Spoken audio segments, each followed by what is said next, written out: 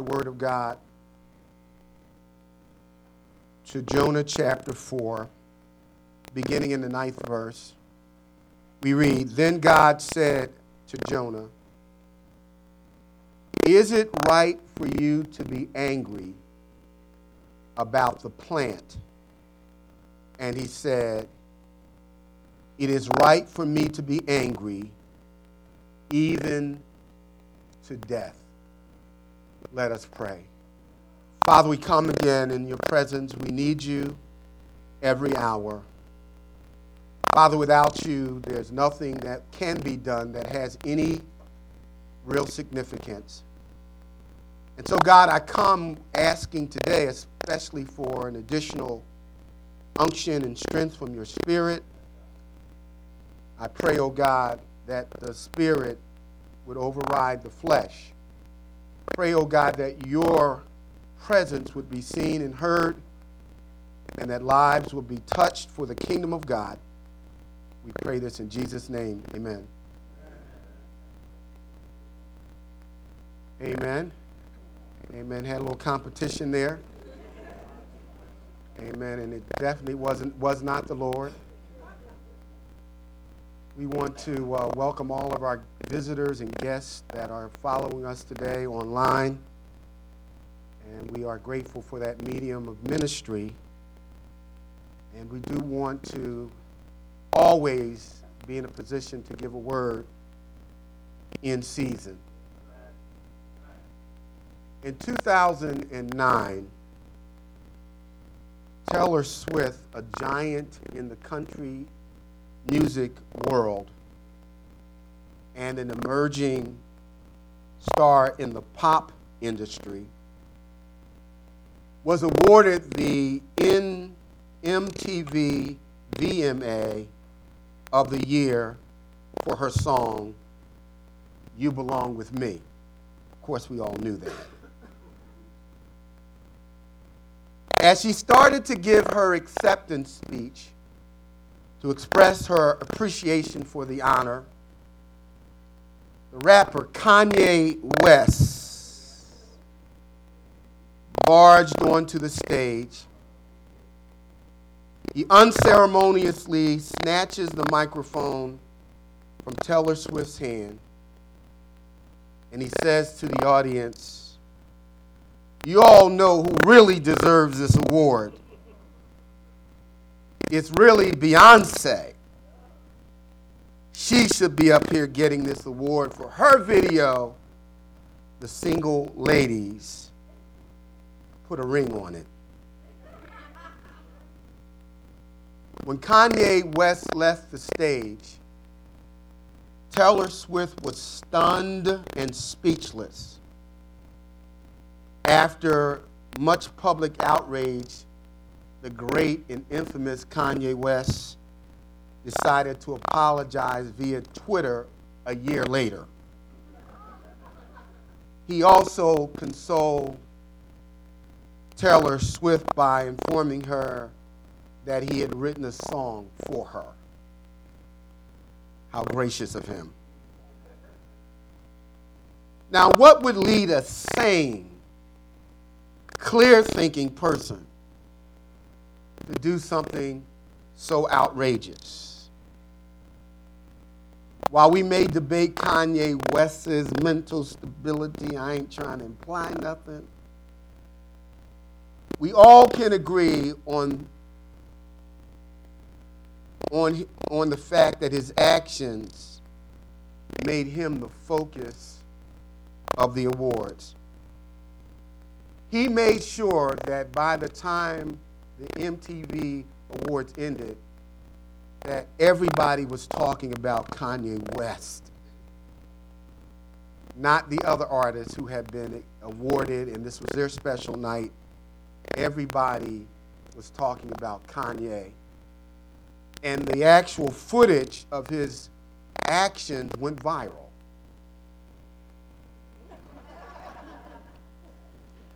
Although you and I would never try to pull off such a stunt as Kanye West, we get body slammed and arrested, and we're humble, we wouldn't do that.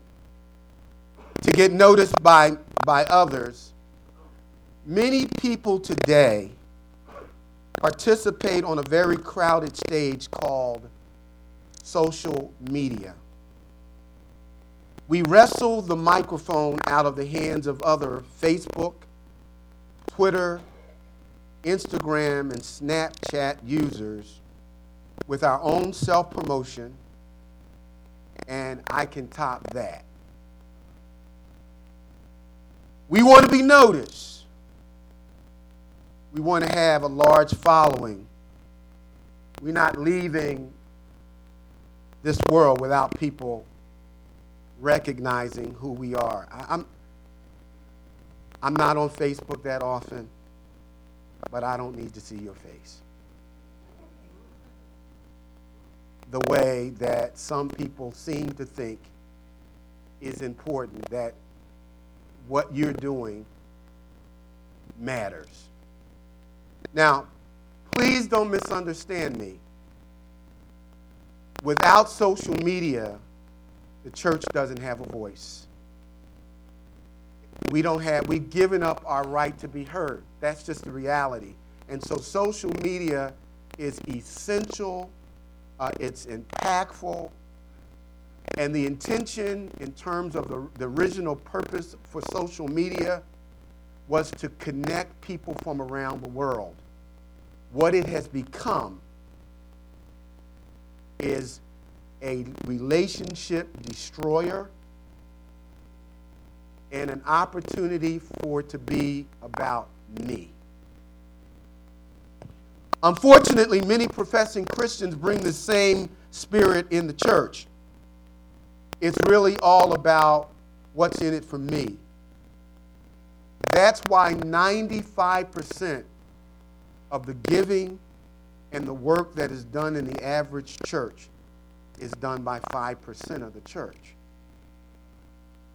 Too many people choose to stay away from church unless the entertainment value, and that's what church has become, a place so you can get entertained by the musicians, and the pastors can tell you what you want to hear so that you can name it and claim it, because they're not going to tell you about your sins. They're not going to tell you about changing. They're not going to tell you that you're wrong, because you can go to the church up the street if they do. And so it's become more about us, that God exists for our pleasure rather than we exist for the glory of God. Tell somebody it ain't about you. It ain't about you. It's just not about you. Now, as we turn our attention to the Word of God, I invite you to a scene that should have been a time of celebration of the awesomeness of God. Instead, we find the preacher, Jonah, the servant of God, snatching the mic out of God's hand. Listen to what the prophet says, or what the scripture says about the prophet. But it displeased Jonah exceedingly, and he was angry. Now, we're going to talk about what made Jonah angry, what the it that displeased Jonah was. But before we do that, I want you to understand two quick things. The first thing that I want you to notice is that the Hebrew word that is used to describe how Jonah felt appears in our English Bible as two separate words. The Bible says that Jonah was displeased exceedingly. You could reverse the word. Jonah was exceedingly displeased. Those two compound words are one word in the Hebrew Bible. So you're not going to find Jonah, you won't find displeased and exceedingly. You'll find the word displeased with the emphasis on how much he was displeased. Jonah was displeased. He was disappointed, dissatisfied. He was upset. The idea in terms of the emphasis, when you add the word exceedingly, the adverb exceedingly, it means that he was sickened. it turned his stomach. He felt like he could vomit based on the it that God had done. When I thought about Jonah, his response, and we're going to talk about the it that God had done, he really decided to crash God's party and make it about himself. I was reminded way back in the garden when Adam and Eve had their two sons, Cain and Abel. You know the story. I don't know if it was a Sunday or a Saturday or Monday, but they were at worship. Let's say they were at church.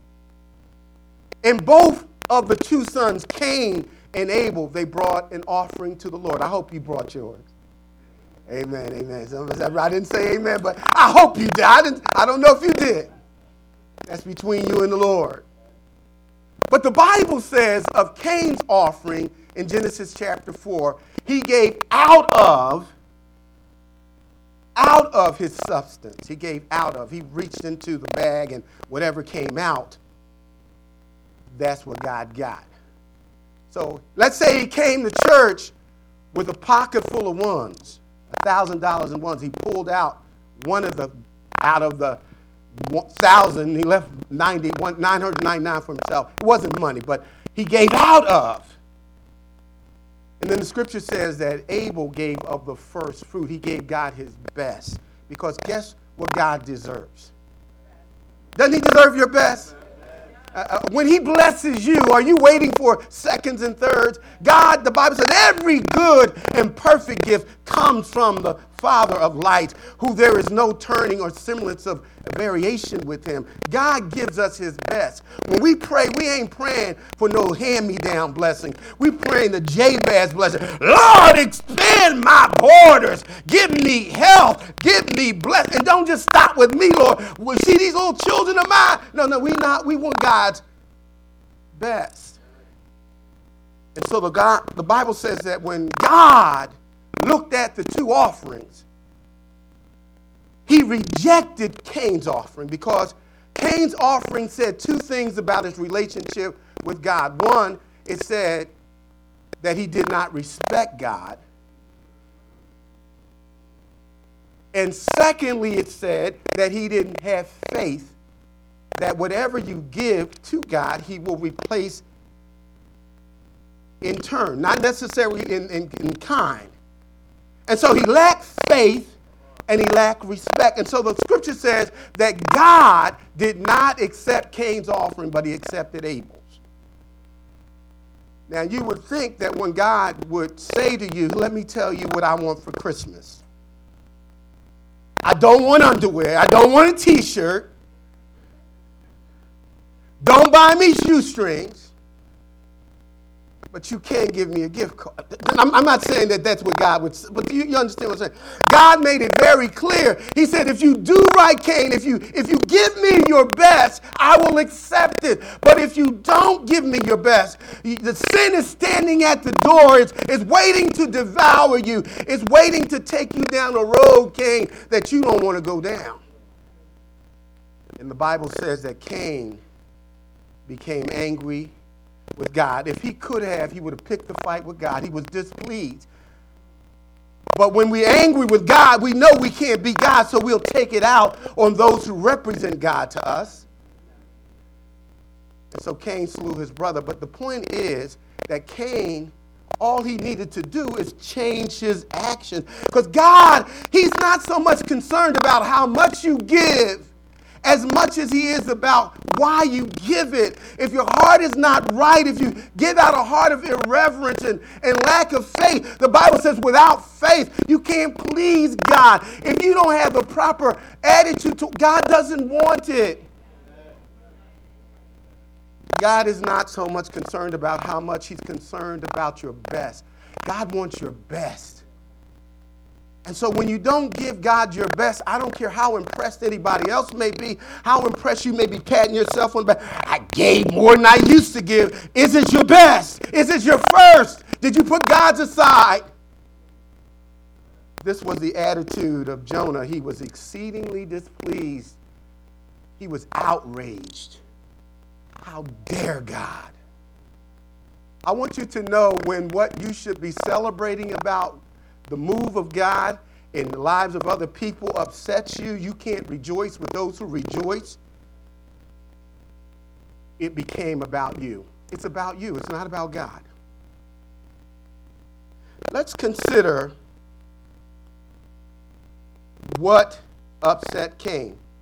And let me also add, when we give God out of, rather than the first fruit, our best, it reveals two things, and I've already talked about the lack of faith and the lack of respect for God. Now, what was so sickening? Let's go back to chapter 3. And beginning in verse 5, the Bible says, so the people of Nineveh believed God. Say, believe God. So Jonah reluctantly went back. He went to the city of Nineveh, the great city of Nineveh. You remember the story how God told him to go to Nineveh and preach to that great city, for their wickedness had risen up against him. And instead of going to Nineveh, Jonah gets on a boat. He goes in a 180-degree opposite direction. He goes heading to Tarsus. God creates a great storm.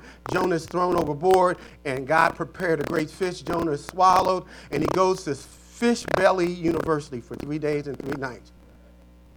I believe when Jonah went inside of the belly of the great fish, he had hair on his head, but the acid from the fish's digestive system burned all of his hair off.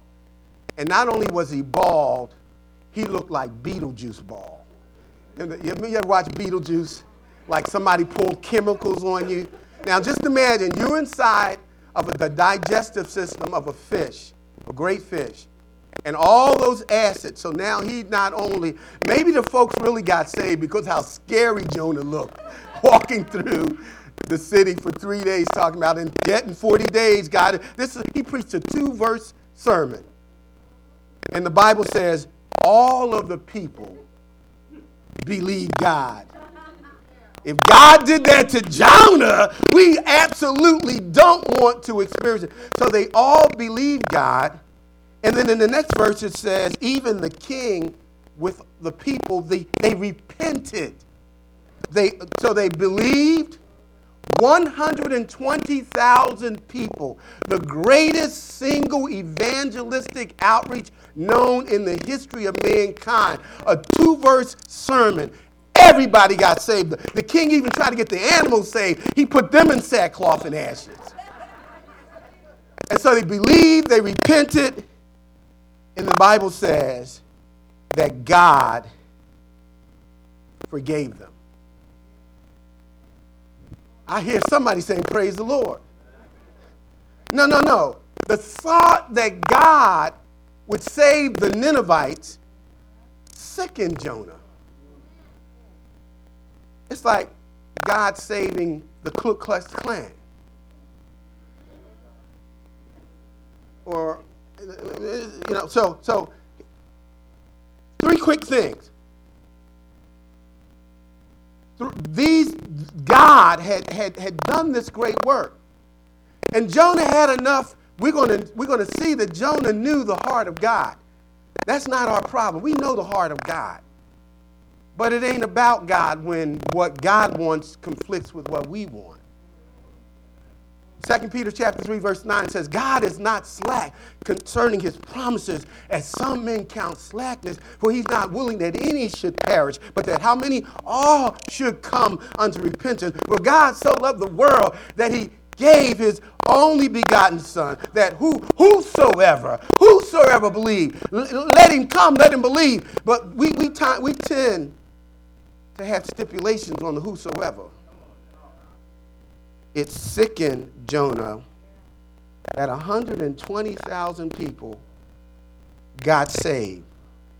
As far as Jonah was concerned, the man of God, the preacher, the Bible study student, the theologian, they could have died and gone to hell. In fact, that would have been his preference, because Jonah knew something about the Assyrians. The Assyrians were to the nation of Israel, the 10 tribes, they were the nation of Israel's Russia. They represented Israel's greatest enemy. They were the most powerful, the most strong, the most potentially devastating. So Jonah he didn't want them to be forgiven. He wanted them to be destroyed. Because if they were destroyed, then it would be easier for the nation of Israel. And here goes God acting like God. How dare God forgive my enemies? How dare God? Now, before we get too hard on Jonah not really caring about the souls of the lost, how many of us are committed to keeping the commandment that Jesus, he said, but when the Holy Ghost has come, you shall be my witnesses in Jerusalem and Judea and Samaria and unto the uttermost parts of the earth. How many of us are allowing the Spirit of God to take us to our Jerusalem? I'm talking about starting in your home. I'm talking about talking to your neighbors. I'm talking about talking to your family, telling them about the good news, the euangelion, the good news concerning Jesus. Because when we don't tell them, we're acting like Jonah. And when we're acting like Jonah and we're upset that folk got saved, what we're saying is it's about me. When it's about you, or when it's about God, you want to do his will on earth as it's being done in heaven.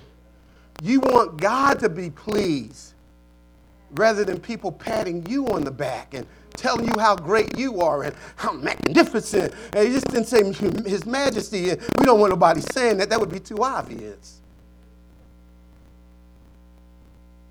Jonah was upset that God had the audacity to forgive people that he considered his enemies. What do you want God to do to your enemies? Prayer before them in presence. Okay, yeah, amen. Amen, amen. Guess what? Until you got a few enemies, God can't prepare the table. And the kind of table that God will prepare for you, it ain't no Mickey D's. It ain't no David. The guy said it's a banquet table. It's a table that is overflowing with God's best, but he prepares it in the presence of our enemies. You can't have God allowing you to step over your enemies until you have some. He said your enemies will become your footstool. They become your platform to the next level of greatness that I'm taking you to. But Jonah was displeased, exceedingly displeased. The Bible says that when one person gets saved, all of the angels in heaven rejoice. How many of us get excited when somebody says yes to Jesus? How many of us are praying for the lost because we understand that those who are lost are brought into the kingdom of God through much prayer? The Lord forgave them, all of them. And here you have Jonah at your, can you imagine inviting somebody to your party and they sitting there with their face all toe up? They ain't participating. You ever take somebody somewhere and you went there to have a good time. You just went there to eat and get the food and look at, and now you're doing like you got a counseling case. You ever been around somebody who just sucks the air out of the room? I mean, everybody's having a good time. Now you feel like you got to entertain them. Come on, you can join. It's all right. Everybody likes you. Can I dance for you? Can I kick my foot up for you? Can I tickle you? Can you get with, let's turn the, everybody's listening to one kind of music, but no, because I don't like that kind of music. Okay, so let me go talk to the guests. It's their party, but we're going to change the music just for you so that you can be happy.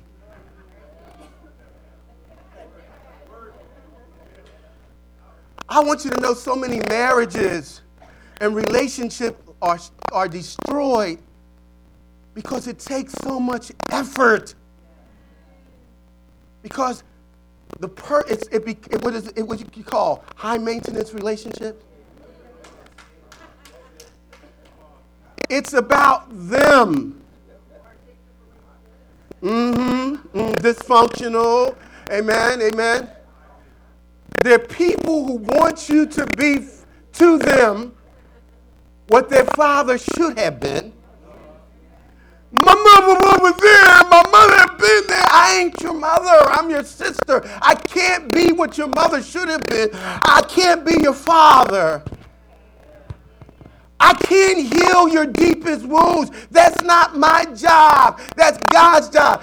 Don't be talking about you don't make me happy. That's not anybody else's job. The Bible says that rejoice in the Lord. Again, I say rejoice in him. My joy, the center of my joy, is not who I have on my arm. It's not what I have in my pocket. It's not how healthy I am on any given day. I don't care if it's raining or snow, whatever it is. The center of my joy is his name is Jesus.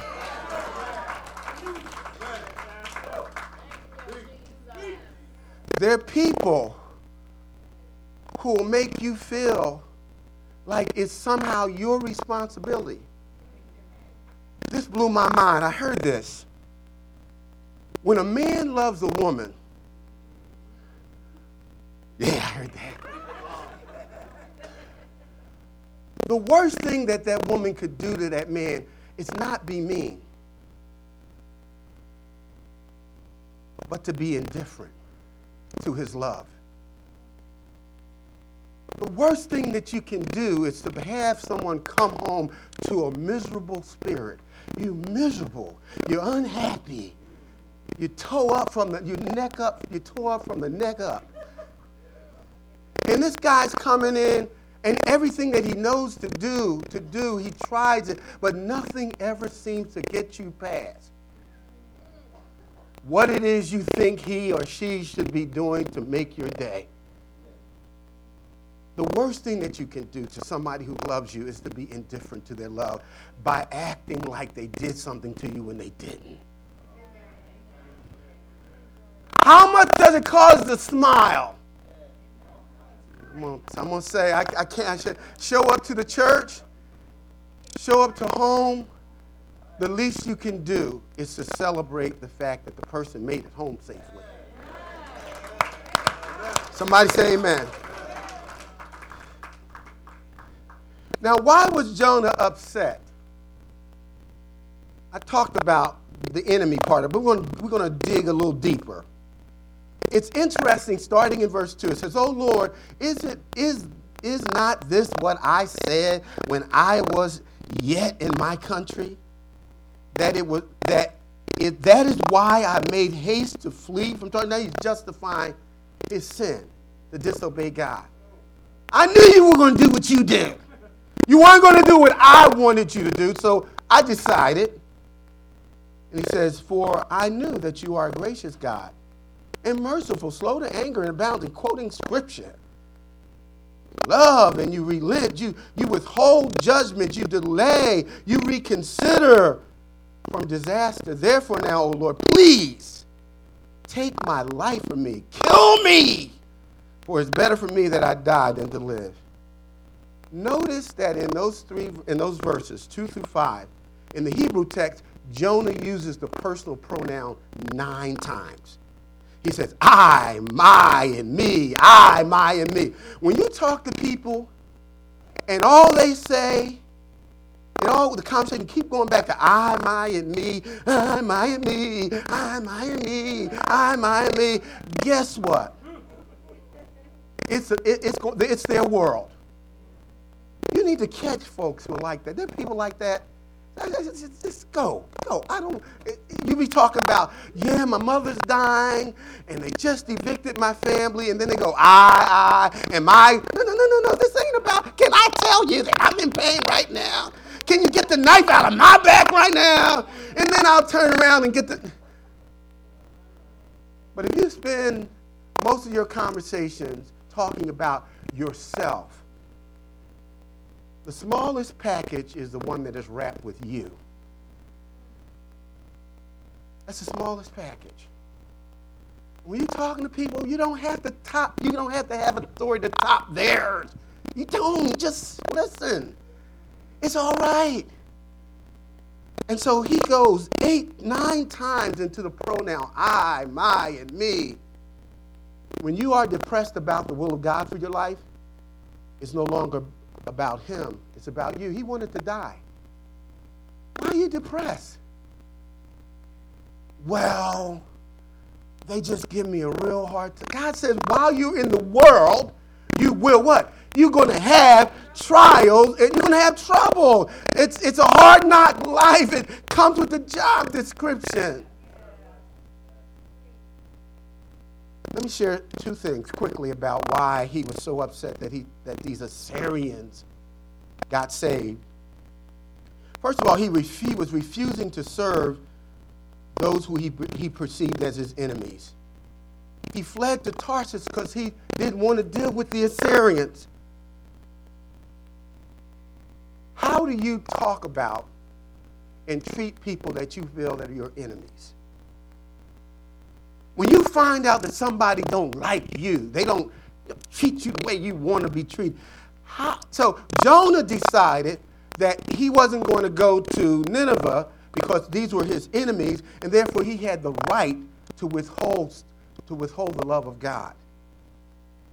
When you are confronted with people who intentionally try to hurt you, intentionally try to get joy out of your pain, how do you respond to them?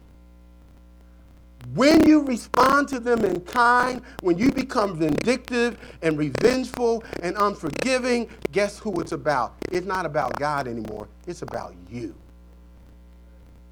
Well, how can you say that? If it's not for 9, 2 for because the Bible says, love your enemies. We keep going back there. We can quote that. Love your enemies. By this men will know that you're my disciples, because you know how to quote the scriptures, because you pray, because you hang around a bunch of Christians. No. He says you'll know that you're my disciples by how you love one another.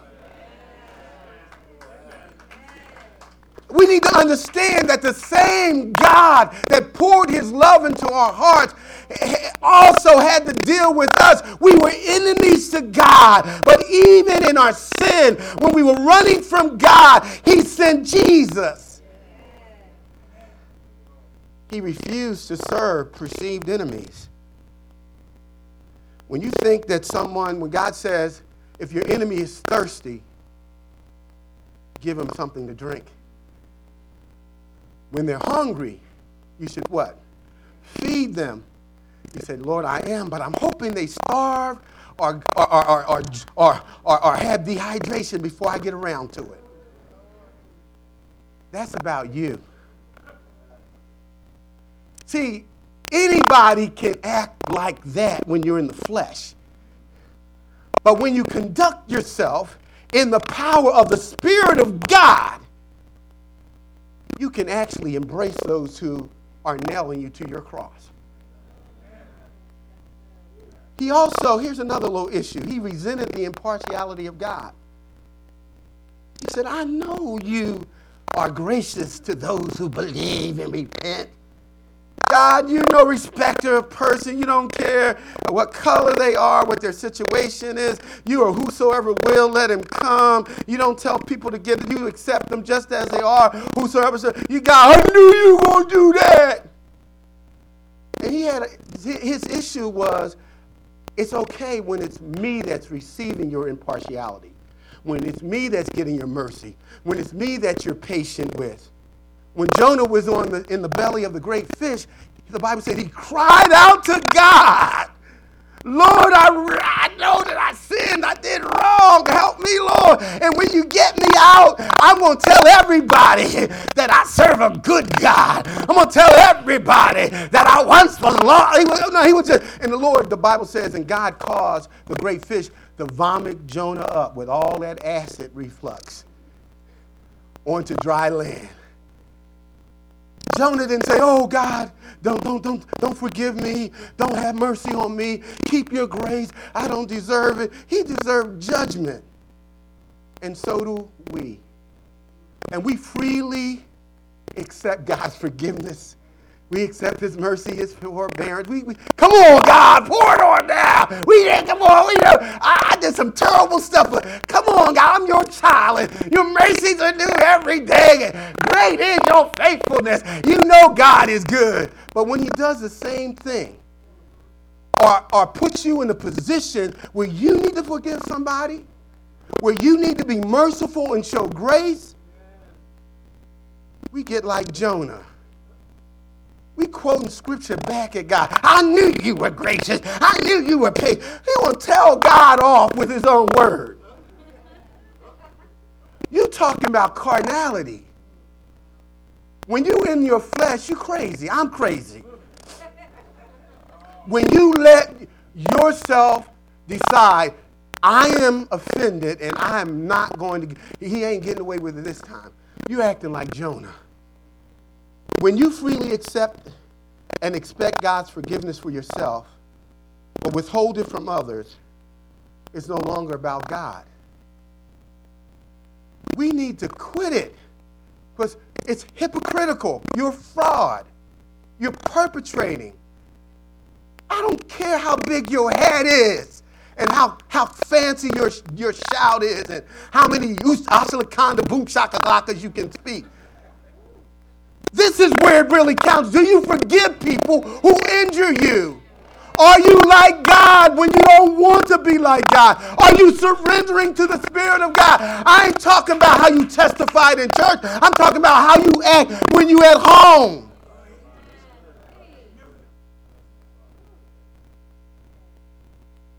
He is a God of a second chance. Aren't you glad about that?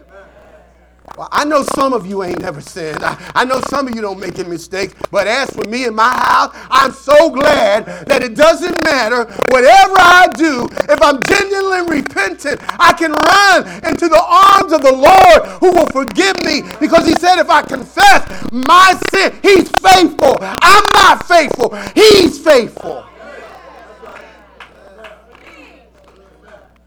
Jonah understood theology.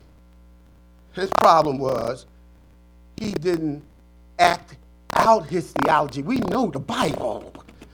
He quotes it back to the Lord. Who are you withholding forgiveness from? What tapes do you have on somebody's past behaviors that you dust off every time you want to put a whooping on somebody? To remind them that you didn't forget what they did, which says that you never forgave. You can forgive what you don't forget. And when you forgive what you can't forget, you're acting like God. And when you don't forget it, even though God says, I remove your sins as far as the east from the west, and I put them in the sea of forgetfulness, God says, I choose not to remember. That's what it means. You know what happened, but you choose not to ponder on it. You choose not to linger there. You choose not to use it as admonition. You choose not to use it as your agenda. Who are you withholding grace from? Who do you want God to punish? Why is it so important that you get to be right? I'll tell you why. It's about you. It needs to be about him. All right, we're almost done. You with me? Now, how does God respond to self-centeredness? Let's call it selfishness.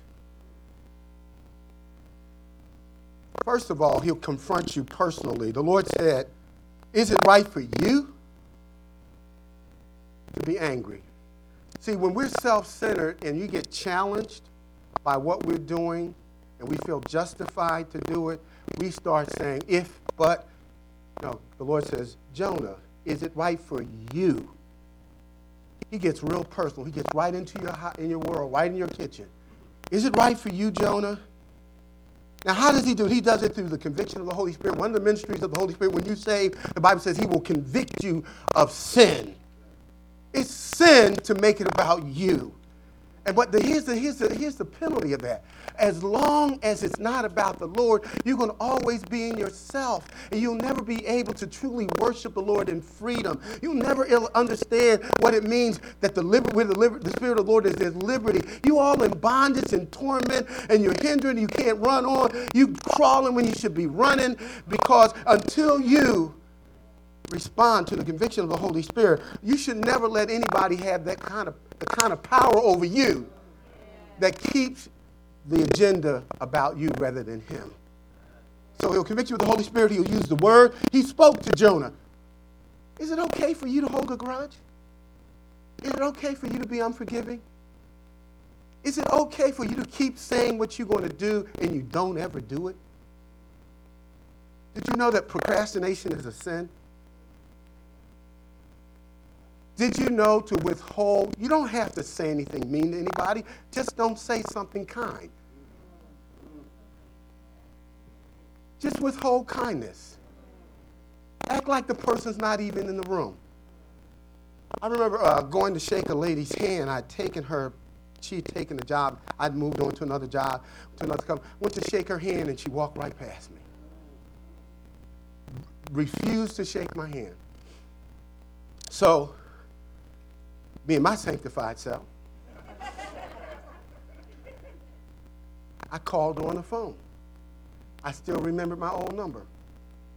I said, when I met you today, my name's Tony, and I'm told that you're a Christian. She said, I am. Actually, I'm a woman of the cloth. I said, okay. I wanted to say, what cloth? What are you talking about? I said that when I put my hand out for you to shake it, you walked past me. Help me to understand what would cause you to do that. And I was concerned by her response that the woman had died on the other end, because she was shocked that I called her out on it. Here's the thing that the Lord is teaching me. If stuff is bothering you and it potentially can hinder your relationship with your wife or your children or the leaders, you need to deal with it. It ain't going away. It just gets worse. And then the devil just sows seeds of discord. This ain't that kind of church where you have to, I know the pastor don't like me or this, and you can't say it. No! We want to deal with stuff here. We ain't playing that game. We ain't playing that game. You got to play politics and let me talk to her so she can talk to him and I'm going to get it. No, that ain't the way it is here. We ain't going through that nonsense.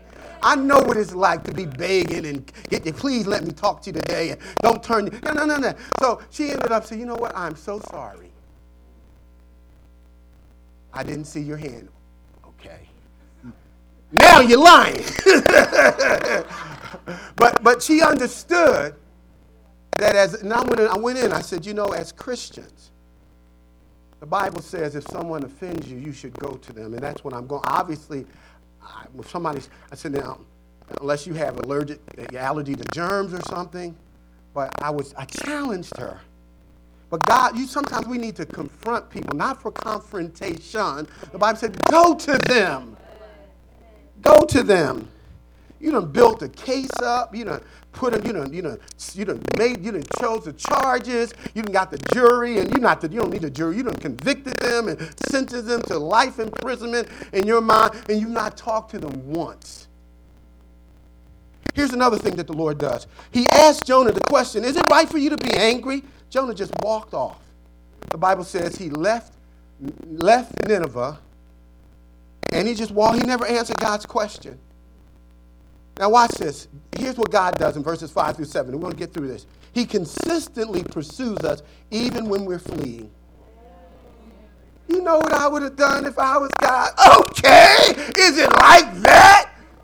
You're just going to walk off. You know how it is. You're talking to your children, and they just turn their back on you, and they start walking away. If I ever thought to do that, I knew some kind of hard object was coming towards my head, and it wasn't going to be child abuse. It was going to be, you better get it fixed, and it ain't going to be no hospital fixing it. I'll give you a Band-Aid, but I don't care if you need 15, 17. You walked away from me.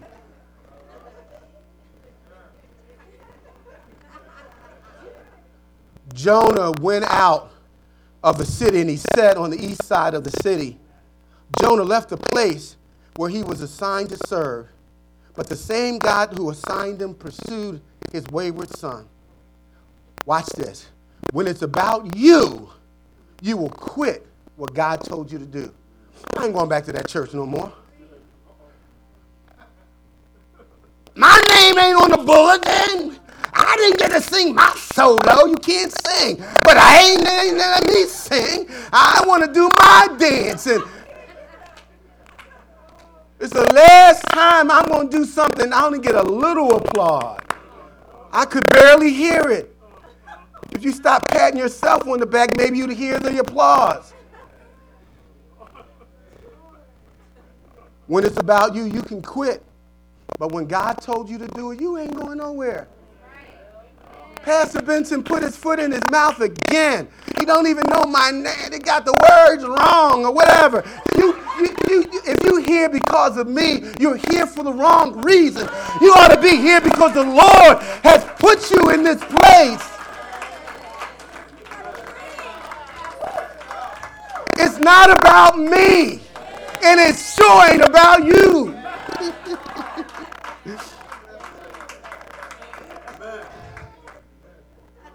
I don't know how many people that have joined the church up the street, so they so angry that they didn't get their way wherever they were. Now they go somewhere and do nothing. They just sit in the audience and get entertained, and they're cool with that as long as it doesn't go past 12 o'clock because we got to drive a distance to see the game.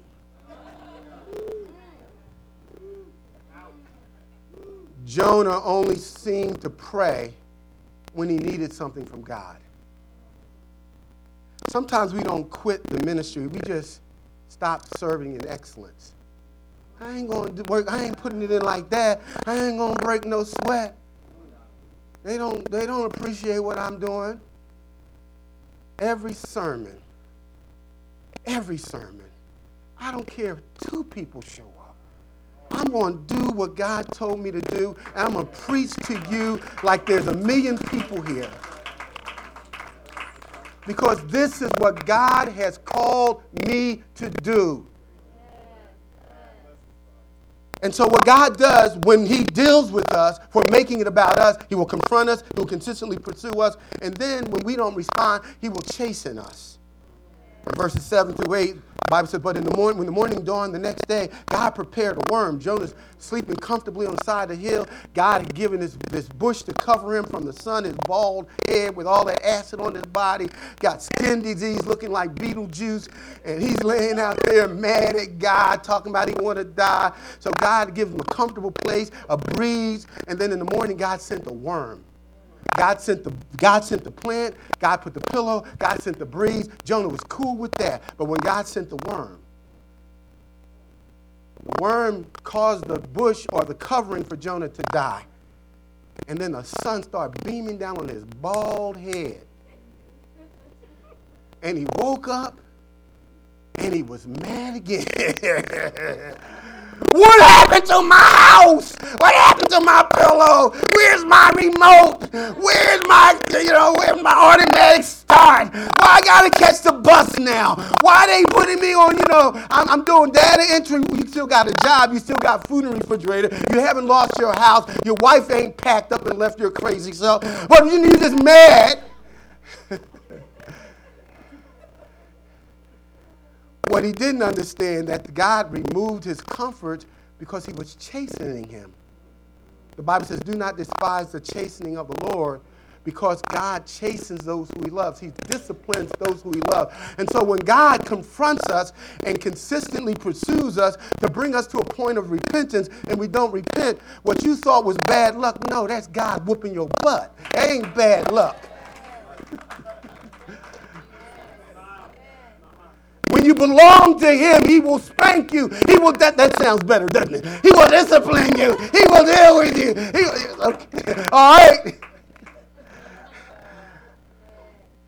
When it's about you, you love things more than you love people. Jonah was more upset that the plant died than he was about 120,000 people going to hell. We get more upset that the Eagles lose. We ain't saying what's going to happen next time or next week. But if they do lose, where will your joy be? Does it bother you when you know members of your family don't know Jesus? Does it break your heart that people are dying every day without having a relationship with Christ? I want you to know we love things more than we love. We'd be more upset about losing cable than we are about people losing their souls to hell and separated from God for eternity. Most church budgets, the lowest amount that they give is to missions and to evangelism. That's why Jesus came. That's why Jesus came. That's our mission, to make disciples. Our heart should be God's heart. Somebody say amen. All right, we're almost done. Here's the last thing. He will chasten you, consistently pursue, and confront this violent thing. He'll close down your ministry. The word of the Lord could have been written, the words that could have been written over Jonah's tombstone was, you should have pitied the Ninevites. Those words could have been on his tombstone. I wonder what would be your epitaph? What would be your legacy? What would be if God was to write an epitaph on your gravestone? It could be for many of us, you should have. You should have. All the things that God has told us to do. He doesn't intend for you to go to heaven until the assignment is done. But some of us are going to go to heaven with a lot of unfinished work. And so what happens is he says to Jonah, is it okay for me to provide the plant and then take the plant, but it's not okay for me to save those that are dearest and nearest to my heart? Jonah never responded. Guess what? After Jonah chapter 4, you never hear of Jonah again in terms of him preaching and teaching. He was done. God fired Jonah. Paul talks about this in Romans chapter 9, verse 27. He says, I buffet my body so lest after I have tried to serve, I become disqualified. You can become disqualified from serving in the gifts that God has given you because you never used them or because you made it about you and not him. God will put us right on the bench. How do you make it about him rather than you? Can we finish with this? Here's one thing that you can do. Stop comparing yourself with other Christians. It's really interesting when men get in a room together. I'm not going to go into too many things about what we do. But the last time I saw a minister I hadn't seen for a long time, the first thing he tried to do is break my hand when he shook it. I wanted to slide him. I wanted to go down to my ankles in the name of the Lord. How in the world? First of all, I wasn't prepared for that. So this thing, this macho, what is it? Testosterone, trying to, you're going to prove how strong you are. You in your 40s, knock it off. We don't fight with our hands anymore. It's knives and guns. Okay, so just knock this macho stuff off. Stop trying to compare yourself. Who's the tallest? Who's the fastest? Who can jump over trains and planes? We don't do that no more. We watch people do crazy stuff. Stop seeking praise from others. You are not what people judge you to be. We need to understand that you don't have to be perfect. Stop allowing people. They are not the standard. Jesus is. Remember, we are co-laborers, not competitors. We're not in competition. You don't have to have the best website. You don't have to have the best email. You don't have to have the best pictures. And I don't want to see your pictures. Keep your pictures. If you have a function and I want to see the church. I want to see everybody. I don't want to just see you. Okay? And if other people are participating in the activity, let other people be seen. Okay? All right? Give everybody their little day in the sun.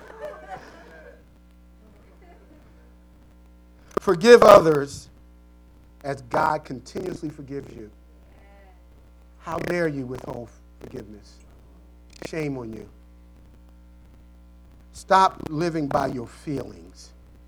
Stop it. Stop it. I feel, okay. Oh, here we go. I feel. Okay. Stop expecting people to do what only God can do or should do for you. Stop it. Your husband can't be your daddy. Your wife can't be your mammy. Your mother. You'll remember that. That's why I said it that way. You'll remember that. Be accountable to a godly friend. Somebody ought to be able to tell you the truth about you. Ask the question when you get ready to send that email out, that Facebook.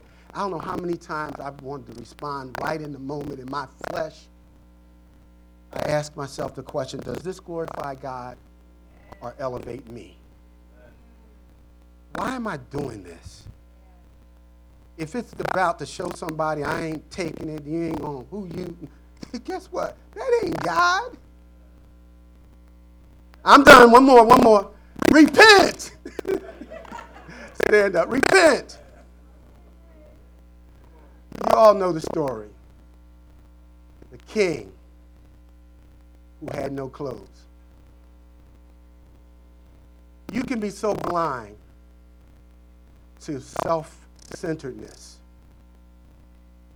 and having it your way that you don't know that you are completely clothed butt naked. Let me just put it like that. You don't have a stitch of clothes on. Now here's the deal. Everybody who knows you don't have no clothes on. They just are afraid. They don't want to get no argument with you. They ain't trying to get no debate. They ain't trying to go there. They ain't trying to let you wreck their day. They just let you walk around butt naked in your birthday suit. And then somebody who shouldn't even know that you're that way says to you, where your clothes at? Why you act like this? Why you bring that here? Why you get on the boat? And Jonah said, I'm a preacher. And they said, well, why did you do this to us? What have we done to you? So when you go and making it about you and not the Lord, there are people whose souls are at stake because you're so focused on yourself, you can't even reach them for Christ. And so here we are, totally bare before the Lord. He sees everything. And the people that know us best. Are you willing to be clothed? Are you willing to make it about Him? Are you sick and tired of hitting the same wall, hearing the same thing? You done changed jobs. You done gotten married 15 times. You done everything you know. And then now here you go, the same story. Are you willing to make it about Him? And when you do, you will walk in freedom. And you will be able to celebrate what God celebrates. Father, in Jesus'